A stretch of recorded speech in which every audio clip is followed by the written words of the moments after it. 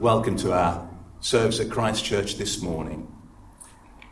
We look forward to Dan Parnell speaking to us later in the service this morning. We're following through the theme, the character of Christ, and Dan is speaking to us this morning on the humility of Christ, and we look forward to you speaking to us, Dan. Before we go any further, shall we come before God as a company of his people to confess the things that have gone wrong, to confess the things that are not right in our lives, and to bring them before him, anything that's come between him and us.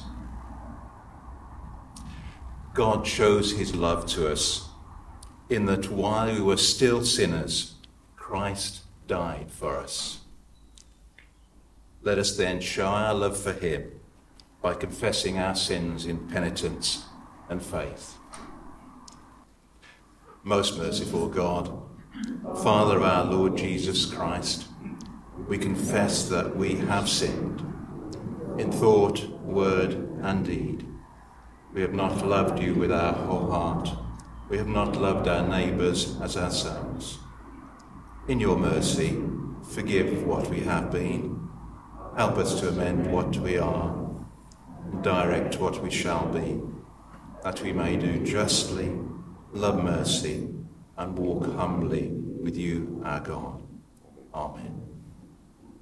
And so may the God of love and power forgive us and free us from our sins, heal and strengthen us by his Spirit, and raise us to new life in Jesus Christ our Lord. Amen.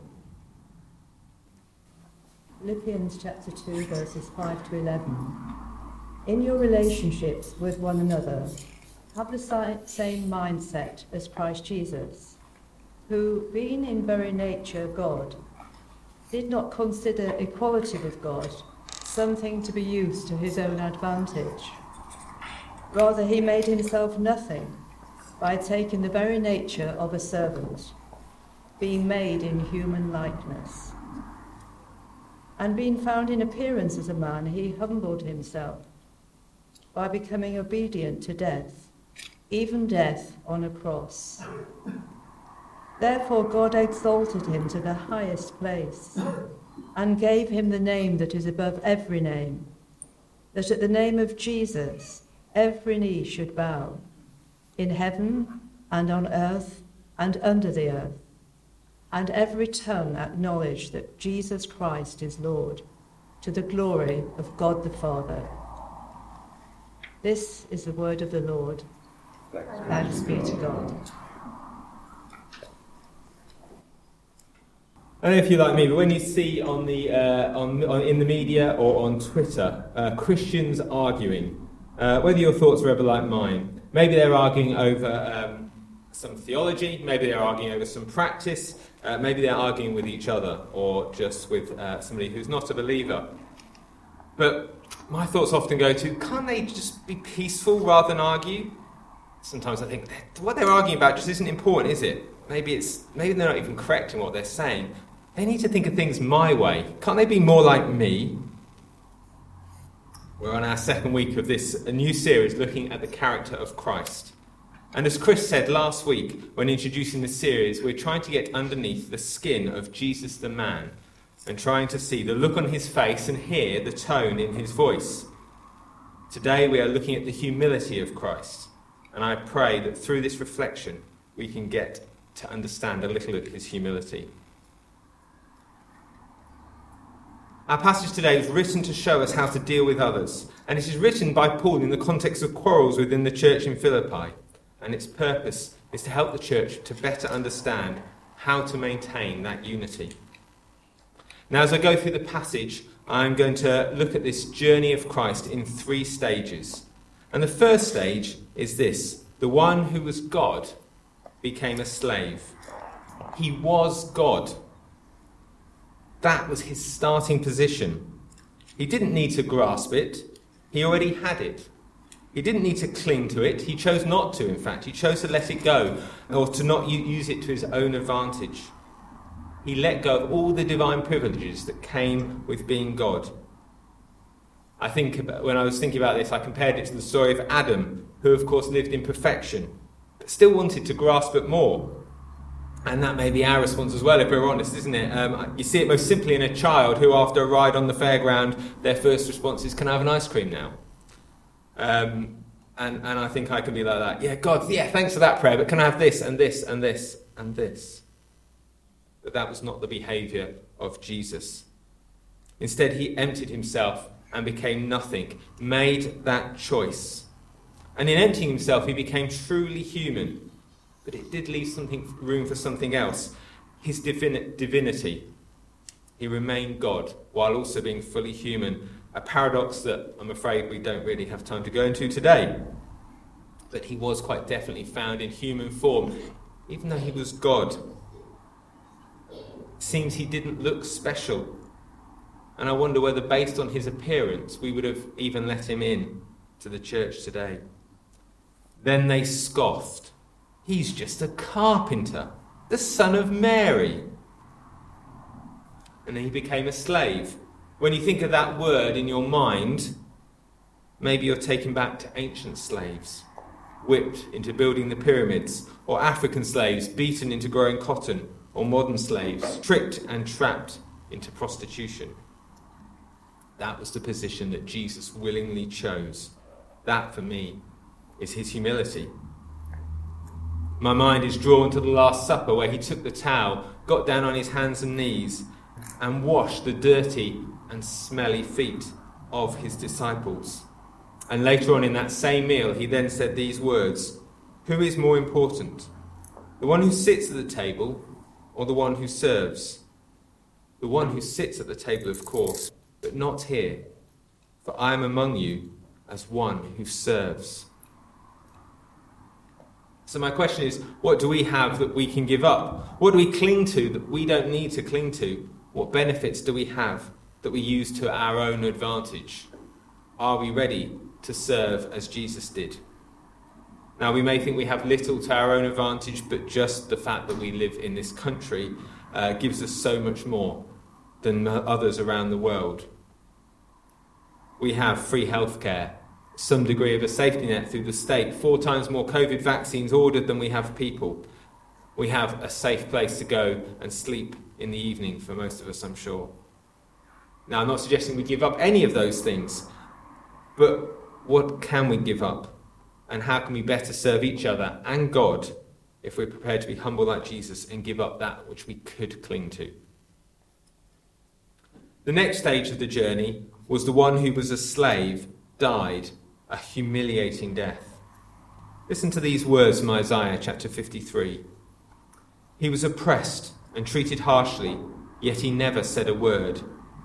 He was led like a lamb to the slaughter, and as a sheep is silent before the shearers, he did not open his mouth. Unjustly condemned, he was led away. No one cared that he died without descendants, that his life was cut short in midstream. But he was struck down for the rebellion of my people. He had done no wrong and had never deceived anyone, but he was buried like a criminal. He was put in a rich man's grave." Throughout his life as a human, he was humiliated. From his birth in a smelly, grotty outhouse where the animals were kept, through to the way he died a criminal's death on the cross. He wasn't given the privilege of a quiet and peaceful death, a natural death. No, he died the most humiliating death. And Alan talked about that on Good Friday, a death that was reserved for slaves and rebels. The Bible even says, "Cursed is anyone who hangs on a tree." And I also wondered about how he conducted himself in life. Did he walk around looking like he knew he was God? Did he walk around looking like he was sorry for himself because, hey, I was God and now I'm just a human? Probably not either of those. Probably somewhere in the middle. Recently, we've been reading with the kids the Lord of the Rings books, and we watched one of the films with them a couple of weeks back.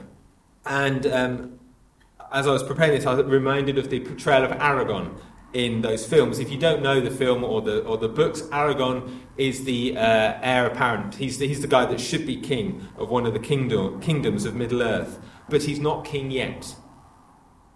And he comes across as someone who's very quiet but determined. He has a strong resolve, but he's very very humble, and he doesn't lord over the fact that he knows he's going to be king over others. You first meet him in the corner of a room, a smoky pub, looking very calm and like he's somebody who's not really, definitely doesn't look like a king anyway. His attractiveness is in his determination, the way he doesn't grab power, his courage, and his love for those around him. Does that sound familiar? I think about the Garden of Gethsemane. Take this cup from me, but not my will, but yours. Christ's humility wasn't a walk all over me kind of humility. It contained amazing strength and the courage to go to the cross, which Chris obviously talked about his courage last week. And I did wonder, what was the biggest step for Jesus? What took more humility? Was it to become a human in the first place? Or was it to submit to crucifixion? I don't know.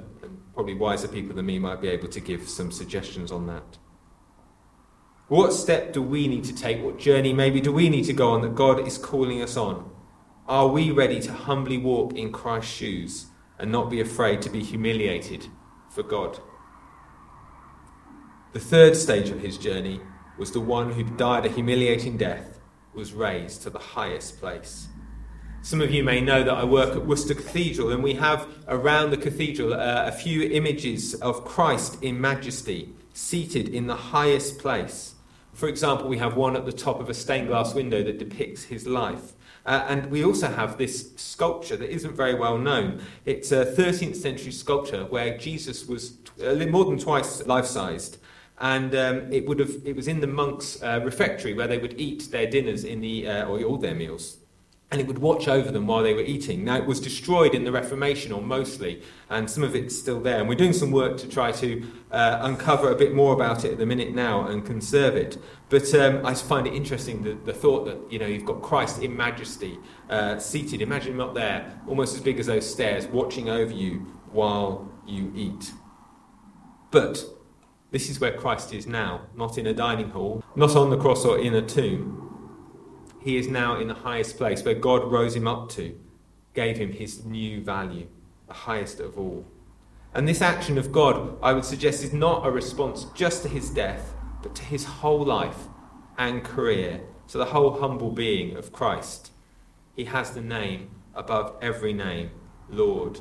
As the message puts it, God honoured him far beyond anyone or anything ever. Every knee shall bow, every tongue confess. I'm sure like you, our minds are drawn to the image in Revelation where people of every nation and every tongue are praising God. What a glorious sight. I can't wait for that day.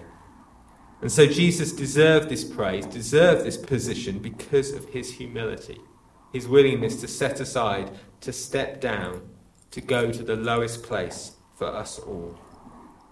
So what's our response?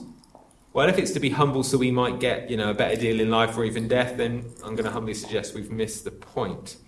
Our response could be to recognise what God saw and respond in praise, to bow that knee and lift that tongue in humble adoration. So as we look at the character of Christ, who gave up his divine privileges to become a slave, died a humiliating death, and is now in the seat of majesty, we can better see how we might live and live together. In the words of Christ himself from Matthew 20, but among you it will be different. Whoever wants to be a leader among you must be your servant. Whoever wants to be first among you must become your slave. For even the Son of Man came not to be served, but to serve others, and to give his life as a ransom for many. Christ was different. Let that be our humble goal. Let's pray. Heavenly Father, we thank you that you were not clinging to those divine privileges, but willing to give them up and come down and walk this earth as a human, as a slave, and to give your life for many. We thank you that you did that for us, and pray that our response will be to also seek to live humbly, to love each other, and to praise you. Amen. Let us pray. We do indeed marvel at your saving grace and the love that led you to leave the glory of heaven, to humble yourself to become a man, and stooped to become a servant, to die a humiliating death in our place. Our hearts are filled with gratitude, and we praise you for your love and forgiveness, the restored relationship and new life that you offer us now, and the prospect of one day seeing you in your glory. So, Father, we bring to you our prayers of request now, knowing that you have the power to act and answer, and the love to care about those things which concern us. We pray for those in authority over us, firstly remembering especially our Queen and the royal family. We thank you for their lives of service, and particularly at this time for the life of His Royal Highness Prince Philip, the Duke of Edinburgh. We pray that the Queen and her family will know your comfort and strength at this sad time of loss.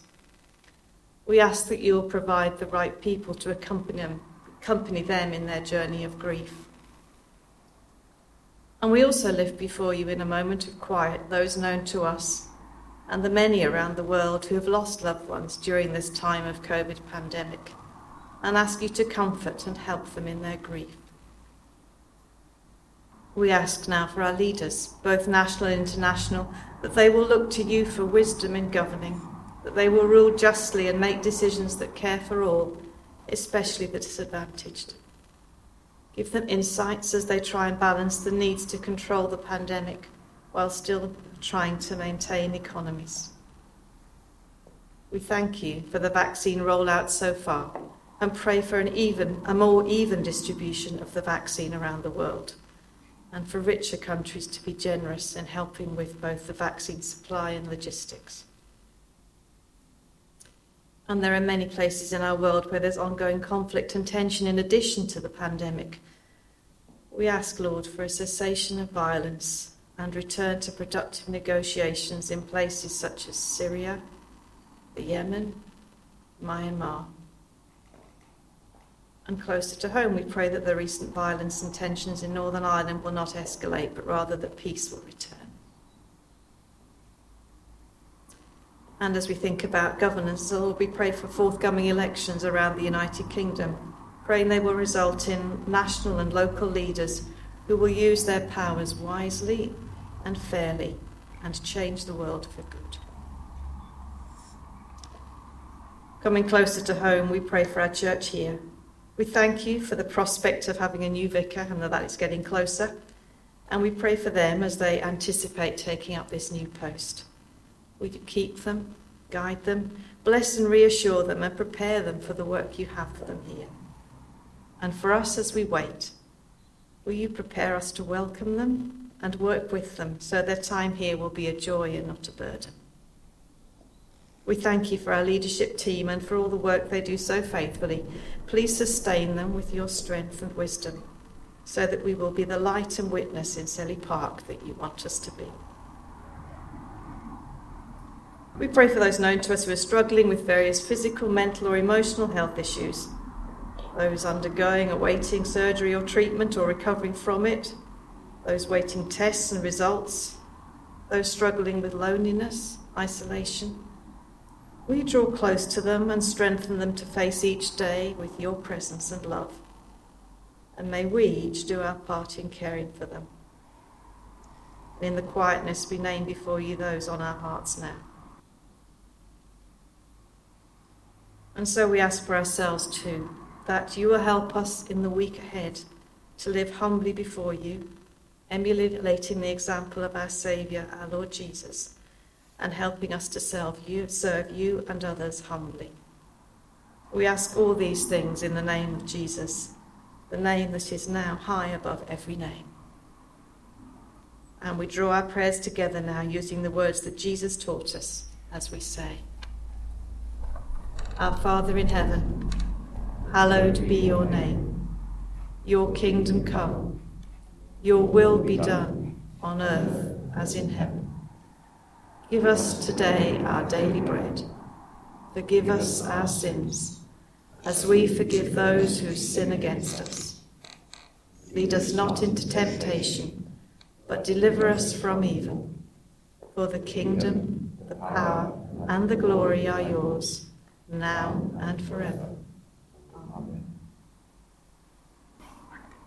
Lord Jesus Christ, you humbled yourself in taking the form of a servant, and in obedience died on the cross for our salvation.